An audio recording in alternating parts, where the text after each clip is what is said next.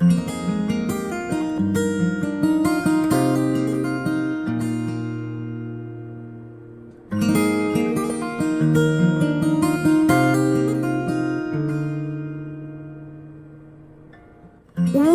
to the Clan MacKenzie podcast.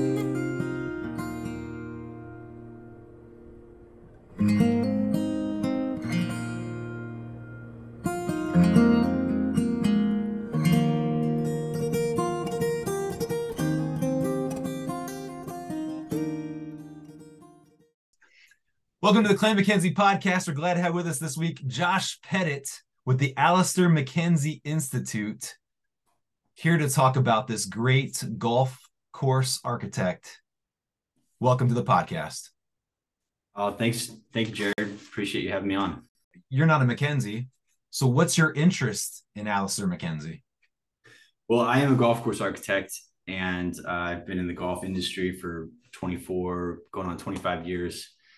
And I coincidentally grew up next to an Alister MacKenzie golf course just north of San Francisco, a golf course called the Meadow Club, which was his first golf course he designed in America. Oh, wow. Beginning in 1926.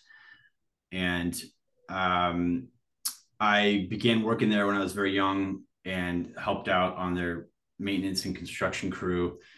And they began doing a golf course restoration project to restore the course back to how it had originally been designed, because it had changed a lot over the decades. And I just fell in love with that process of, just the whole process of construction and design of a golf course, but then specifically the restoration process, which involves a lot of research to try to document how the course originally was, and then how it's changed, and then figuring out how we can bring it back to that, while still including, like modern infrastructure needs and that sort of thing. So I became very fascinated in that, and that led me to pursuing a career in golf course design. And then since then, I've worked on several other MacKenzie restoration projects at different golf courses. And that's what just got me super fascinated with him, as a architect and his career. And I began traveling, try to study every golf course I could find that was designed by him. So how many did he have? I mean, I've read one thing that he had somewhere between the years of 1918 and 1934, over 100 golf courses. Is that true? It's hard to put a number on it. And Okay. The reason why is because there were courses that he built from scratch that were what we term a new build. And he did a lot of those. And then there was a lot of courses he did that were renovations of prior golf courses that weren't very good to begin with, or maybe they only 9 holes originally, and he converted them to 18 holes. So he did a lot of renovation work. And then he also did a lot of consulting work. And so it gets murky, because in marketing material that he would put out, he would say, consulting with all these golf courses. And sometimes it was unclear how much, if any, of his ideas did they actually incorporate to the golf course. So there's some lists at some point that amounted to like 300 or something, which is way too high of a number. It's definitely not that high. And then there's courses he designed that don't exist anymore. Yeah. And there are courses he designed where he did a plan for them and they never got built. So it's kind of hard to put like a real number on it. I haven't tried to figure out exactly what that number is, but it's somewhere in that 100 range, I would say. Yeah. I mean, as you mentioned that, there's a lot of golf courses, and it's probably the case with a lot of architects that come up as you research golf architecture and you come across a lot of famous names. Not so many have sort of the list of accolades as he has. Augusta National, Cypress Point, Royal Melbourne, Pasta Tiempo. Yeah, Pasta Tiempo. I'm hearing that this is going to be world class when it gets restored back to its original condition. Well, it already was world class. Okay. we don't need to go down a rabbit hole there. Okay. But yeah, no, Pasatiempo was world class and still is and will be. They're doing some things to help modernize for turf conditions and other, there's things we don't really need to get into, but it was one of his best courses for sure. And he actually fell in love with that area, Santa Cruz, which is, a little bit south of San Francisco. It's kind of in between San Francisco and Monterey on the California coast. And that's where he ended up living for the last 4 or 5 years of his life before he died in 1934. And he had a house actually there on the 6th hole at Pasatiempo. Oh, really? I recently visited. I got a tour from the owner and spent several hours with her in his old house. So that was kind of neat. That is fantastic. So were you able to, did they have any remnants of anything Alister MacKenzie still, or was it pretty much? They don't. They have a few photographs that people have given them. Yeah. I since given her some stuff as well. I gave her a few art prints that I have and gave her a copy of my book. And the owner of the house inherited it from her parents, and she's just kind of recently gotten interested in the history. But I actually recently, not from her, but from somebody else, I acquired Mackenzie's golf clubs, his hickory golf clubs from the 19 teens and 1920s. That's and awesome. So that was a pretty neat find. And I actually brought them with me down to Pasatiempo recently to show some people there. And I showed the woman that owns his house now, I showed her, and she was just really blown away. It was pretty neat. So it was like I brought his clubs back to his house, like 93 years later or something. Yeah. So I guess something else that was fascinating in studying about him was how, he got golf clubs, but I guess he wasn't known as a great golfer. And that's kind of unusual, supposedly, for golf architects. That's true. Very keen observation, by the way. And actually, maybe it sounds counterintuitive to people that aren't really into golf, but actually, that's one of the things that I think made him such a great architect. Oh, interesting. Most of the architects in those days, and then also recently, have been very, very good players, former professional golfers more recently. And there's been some great architects that have been very good players as well, but they tend to have a very narrow perspective of the game of golf coming from their skill level. And it doesn't translate all the time into designing a course that plays well for all skill levels of golfers. And so I think that's one of the things that helped Mackenzie so much is he was, like an average golfer most of his life. And, he got decent. He got down to single digit handicap. Did he really? At the very end of his life. But at the best, he was like maybe a 7 or an 8 handicap, which is nowhere near professional. Yeah. Which allowed him to see the game from kind of like a beginner's perspective, an average golfer's perspective. And then he also had a lot of friends who were very good pro golfers of that era that he talked with a lot, and he would talk golf design and philosophy with these people. And so he had this very, very, I think, comprehensive, well-rounded perspective. And that fed into his ability to design a great golf course that would be good for all skill levels of golfers. So how did he get to this place where he's a golf architect? I mean, you can do some research on him, find out he's a doctor. He's known as the doctor. The good doctor. Or how does he get to be this great golf course designer? Yeah, that's a really good story. He really had 3 main careers. He's a bit of a Renaissance man, had a lot of interests, and was very, on one hand, very artistic minded. On the other hand, he was very scientific minded, being a doctor. And, he grew up in a family of doctors. His father was a doctor. two of his siblings were doctors as well. And he had a medical practice. He was a physician. But then the Boer War broke out and he went to South Africa, and he was a surgeon in South Africa. And he observed the Boers, who were basically fighting guerrilla warfare. That's what we would describe today as guerrilla warfare.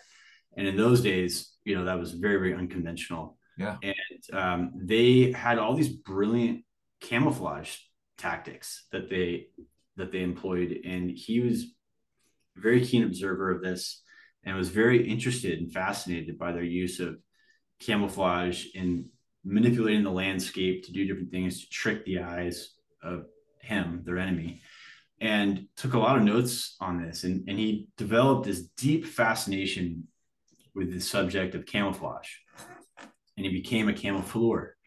And later in the First World War, in the Great War, he was, in charge of what was called the British School of Camouflage, and he was an advisor in building military like trench bunkers, like in France primarily. And really, he would say that most of his seniors didn't really listen to his ideas. He was kind of thought it was like kind of a quack, but essentially it was like him going back to the Boers and saying like, look, these guys were brilliant in the way that they manipulated the landscape in very natural ways that would deceive the enemy. And so after the Boer War, he started thinking a lot in terms of, well, how can you apply a lot of those same principles of camouflage to golf design? Because that was right at the point in his life where he started getting more interested in playing golf a lot. He wasn't a very avid golfer when he was young, but he started playing more after the war. And in those days, golf was it was booming, but most of the golf courses, the new courses, were being built inland on sort of flat, boring, kind of featureless land. And he studied a lot of the best courses that were all links courses. They were in the sand dunes by the sea. And he started thinking a lot about, well, how can we try to replicate these neat features that were really developed by Mother Nature? And how can we kind of bring those ideas into building similar types of golf courses inland on these boring sites? And the way to do that, he figured, was to take these kind of flat sites and manipulate the landscape in all these different ways using these camouflage techniques that he picked up on in South Africa to deceive golfers, to deceive the eye. And sort of his main objective was to try to make a golf course. And this ties back to what we were saying earlier about him not being a very good golfer. Is he was trying to design a golf course that would look to the eye more difficult than it actually played. Oh, wow. In reality. So he was playing all these mind games with you, all these like visual trickery type of techniques where you'd stand on a tee box or hitting an approach shot into a green.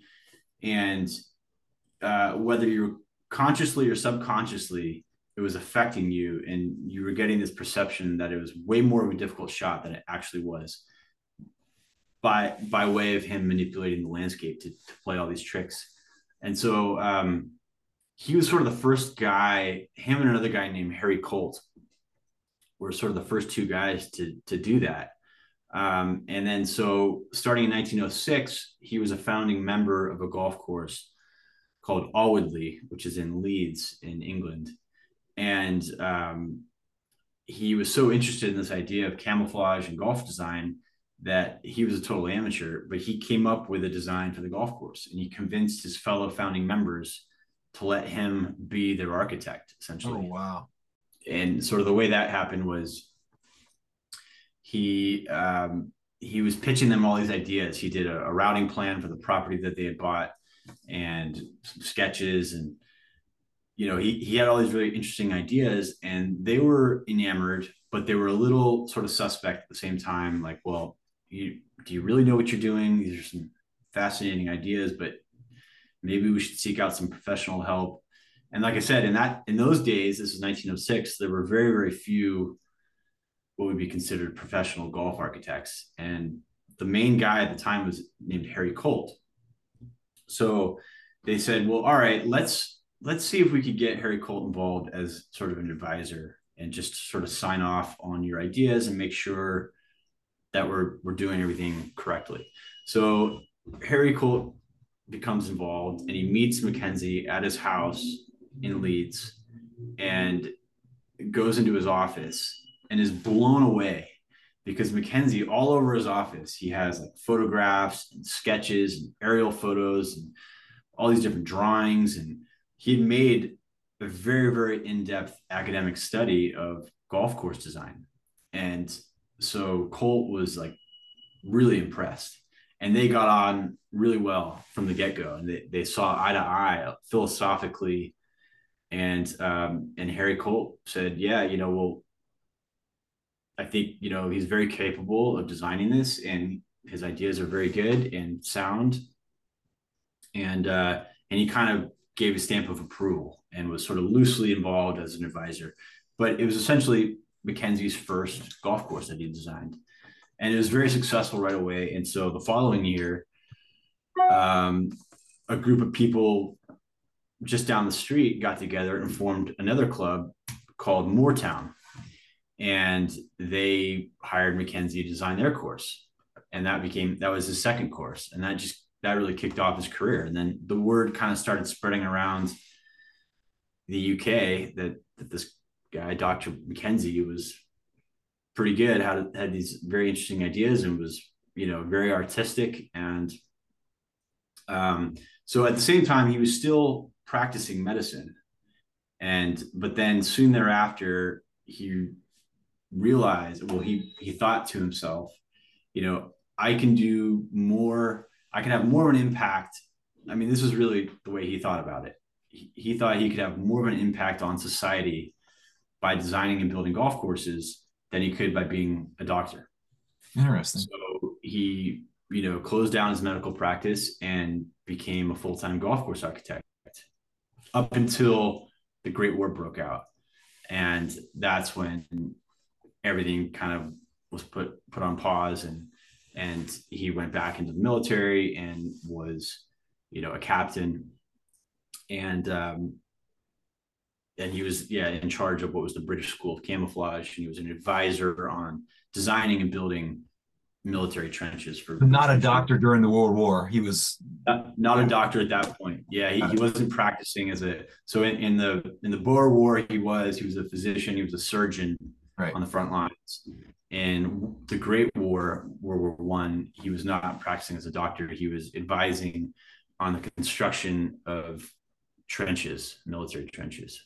So was it after the war then that because you can read about this, supposedly some kind of a contest for Country Life magazine where he submits a potential design for a hole. And is that after the war, or was that before the war? That's actually like at the outset. That's 1914, which is when World War I broke out. Right. So I'm glad you brought that up, because so from 1907 to 1914 or so, he established a very good reputation in the UK as a golf course architect, but nobody in the States knew who he was. Okay. So the guy who was the prominent architect in those days in the US, his name was Charles Blair Macdonald. And he was building this golf course in New York called the Lido. And I don't know if it was his idea, but somebody came up with the idea of, as sort of a marketing ploy, they would run a golf course design competition in a magazine, and for someone to design a hole, and they would choose the winner, and they would try to incorporate that winning hole design into his golf course that he was building. See. So MacKenzie read this in Country Life magazine, which was a prominent publication in England, and came up with a concept for a hole and did a plan and submitted it, and he won. And that's sort of what first gave him recognition in the United States. And then when MacDonald built that course, he actually used MacKenzie's winning design for the 18th hole at the Lido, which was this very famous hole with this island, and there's all these different options with different routes you could play to get to the green, and strategically an absolutely brilliant hole. And then that, funny enough, that course was closed down in the early 1940s and has since just been resurrected in Wisconsin. A very prominent golf developer, Mike Kaiser and his family, the Kaiser family, who they're builders of pretty much the best golf resorts right now, Bandon Dunes in Oregon and Sand Valley and others around the world. It had been his dream for a long time to restore this course called the Lido, that when it was around was considered by many people one of, or maybe the best course in the world.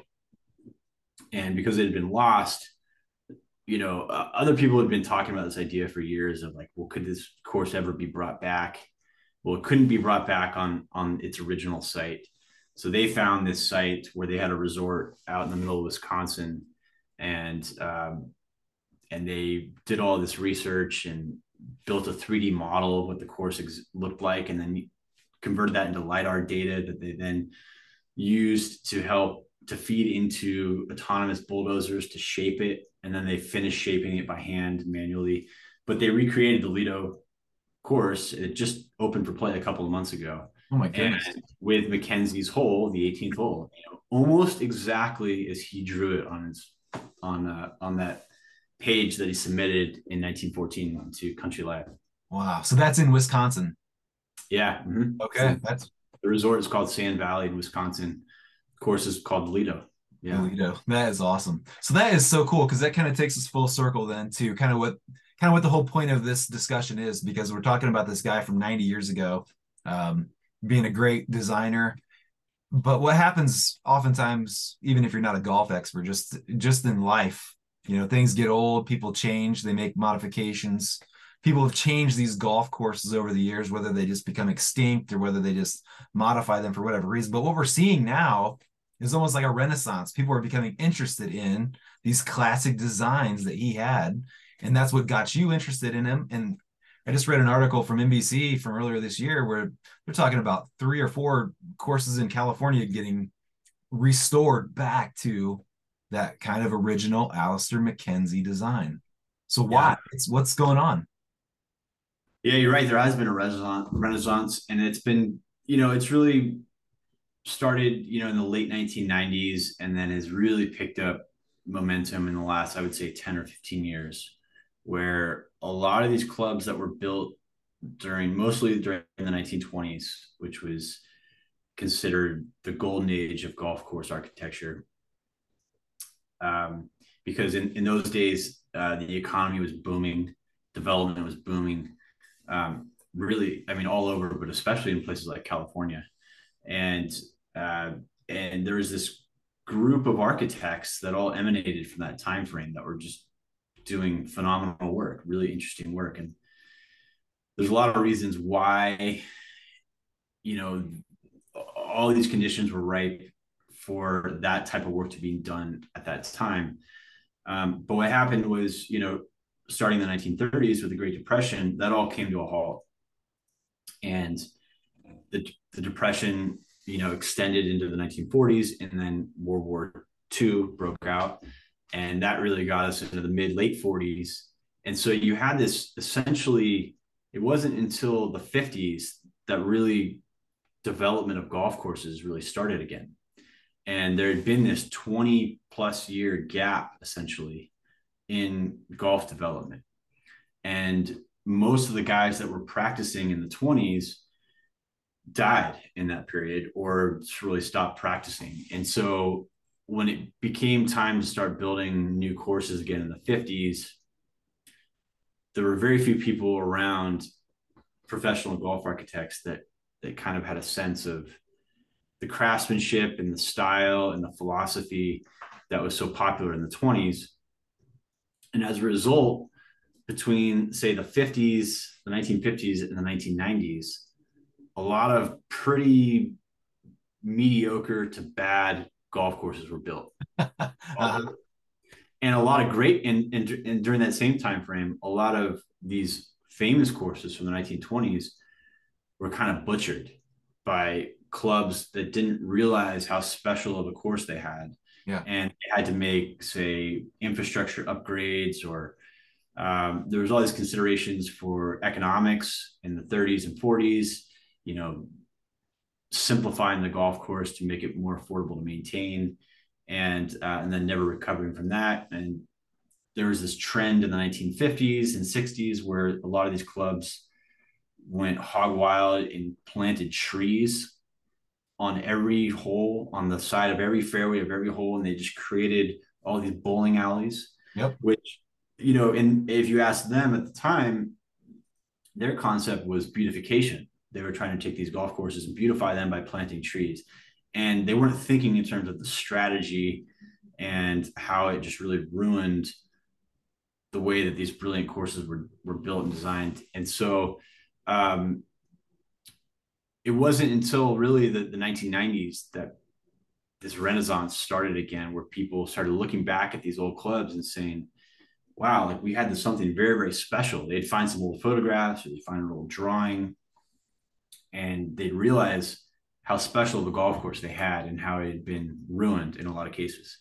And slowly but surely, momentum built to try to restore back to these original designs. And, you know, of those great prolific architects of the golden age, you know, most people consider MacKenzie probably, you know, the top, most famous of those. I mean, there were some other great architects as well, but MacKenzie is sort of the most well-known of the bunch. And the way I would sort of, it's not a perfect analogy, but for people that aren't really in the golf scene, Alister MacKenzie was kind of like the Frank Lloyd Wright of golf course design.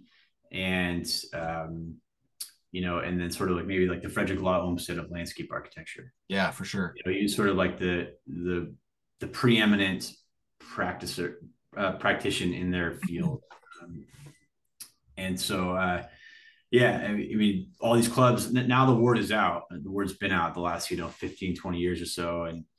And these clubs have gotten people, a lot of them have historians or historical committees now that are becoming interested in researching their heritage and documenting what their course used to look like. And then usually these projects start out very controversially. And then by the end of them, mostly the membership is usually thrilled by the results. Yeah. So yeah, it's been really interesting. That's what, like, as you alluded to, that's what I've spent the last 20 years of my career, primarily doing, is restoring golf courses. Yeah. And so you've been so interested in this, and for all these, like you said, 15, 20 years, compiling all this information about Alister MacKenzie. He does have a book out from 1920 about golf architecture. I think there's even a secondary book. But what you've been able to do with your research is be able to compile it into a volume that you're calling the MacKenzie Reader, that people can get their hands on today. That's right. Yeah. I published the MacKenzie Reader, and it's sort of a compendium of 15 years of research, where I compiled a lot of his writings that had not been published in either of his previous two books. So yeah, he had a very small book called Golf Architecture that was published in 1920. Then just before he died in 1934, he had finished the manuscript for a book called The Spirit of St. Andrews. But because it was the Depression, and essentially what happened is nobody published it. And MacKenzie he never had any children of his own, but his second wife had children from her previous marriage. She was widowed. And so he had stepchildren and step-grandchildren.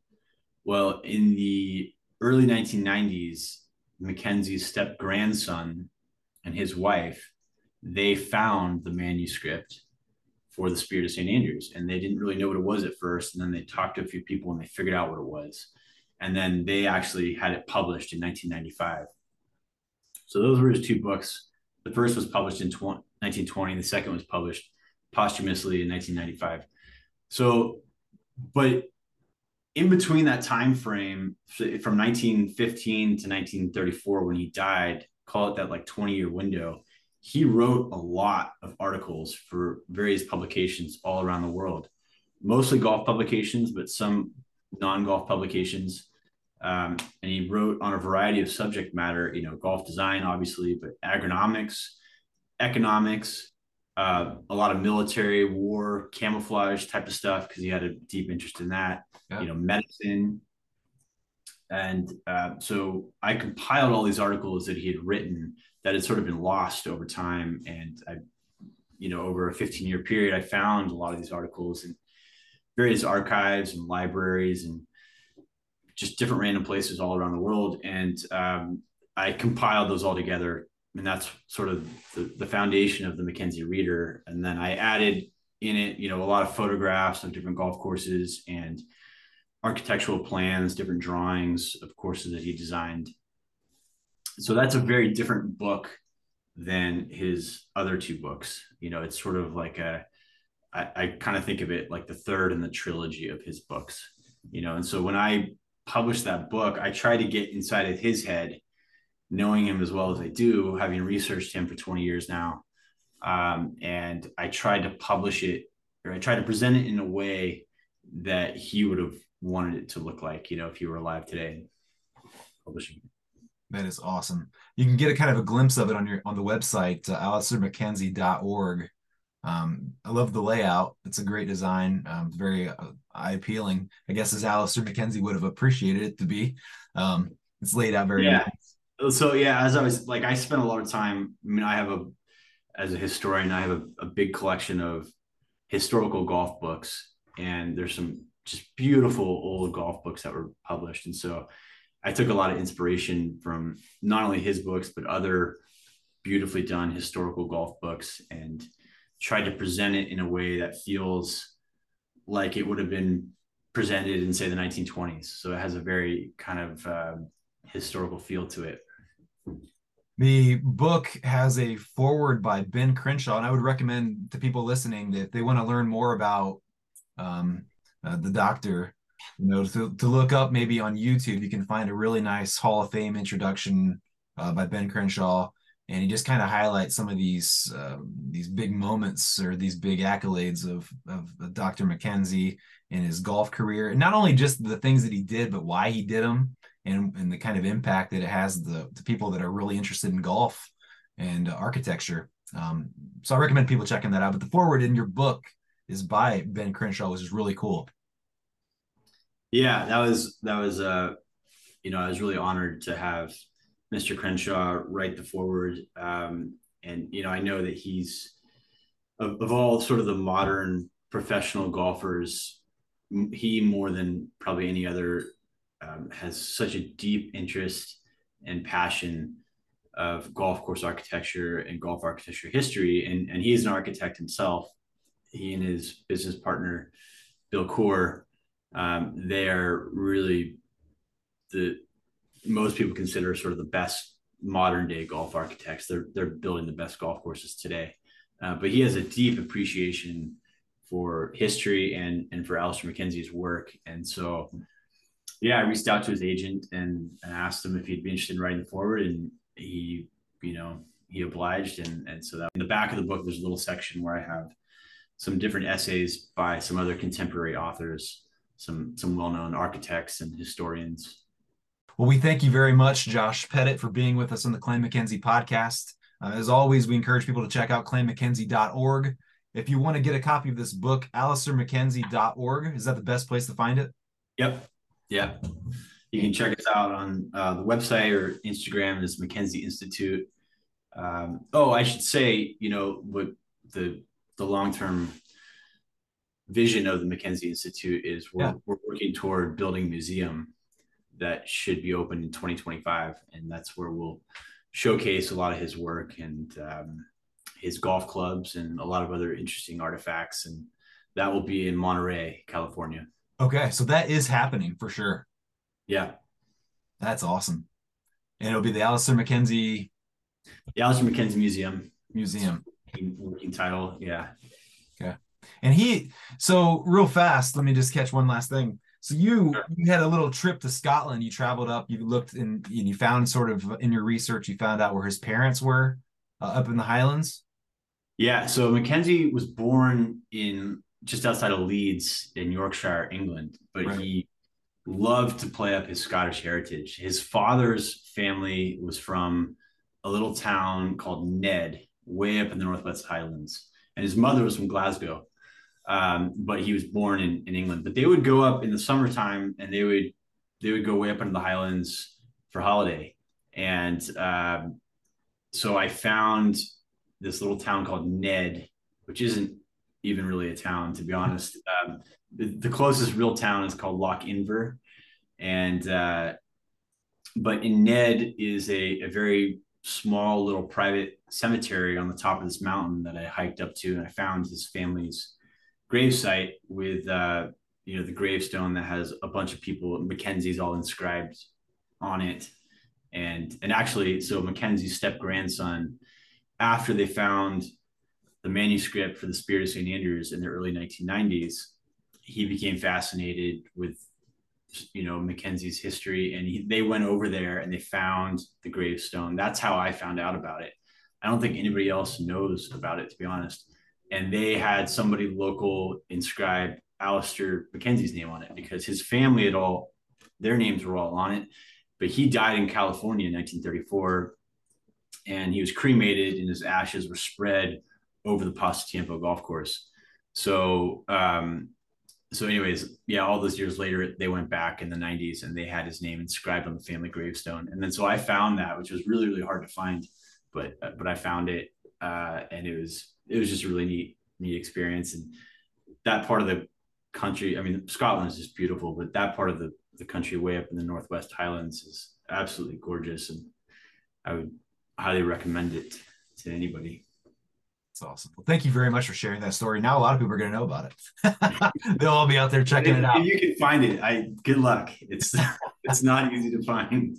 All right, awesome. Well, again, we appreciate you being on the podcast. Well, hopefully you come back and we can talk further about some of these renovation projects that are taking place. I'd like to hear more about the museum and what's going on with that. And as always, just promoting these things Mackenzie related are excellent. And this is quite a historical figure, a Renaissance man, so to speak. He was very amazing in all of his work, really. So we appreciate you being here with us. I appreciate having me very much, and I appreciate the work that you're doing. I think it's very, very fascinating. So, and looking forward to learning more about it as well. Cool. Thanks a lot. The Clan MacKenzie podcast is produced by Jared Smart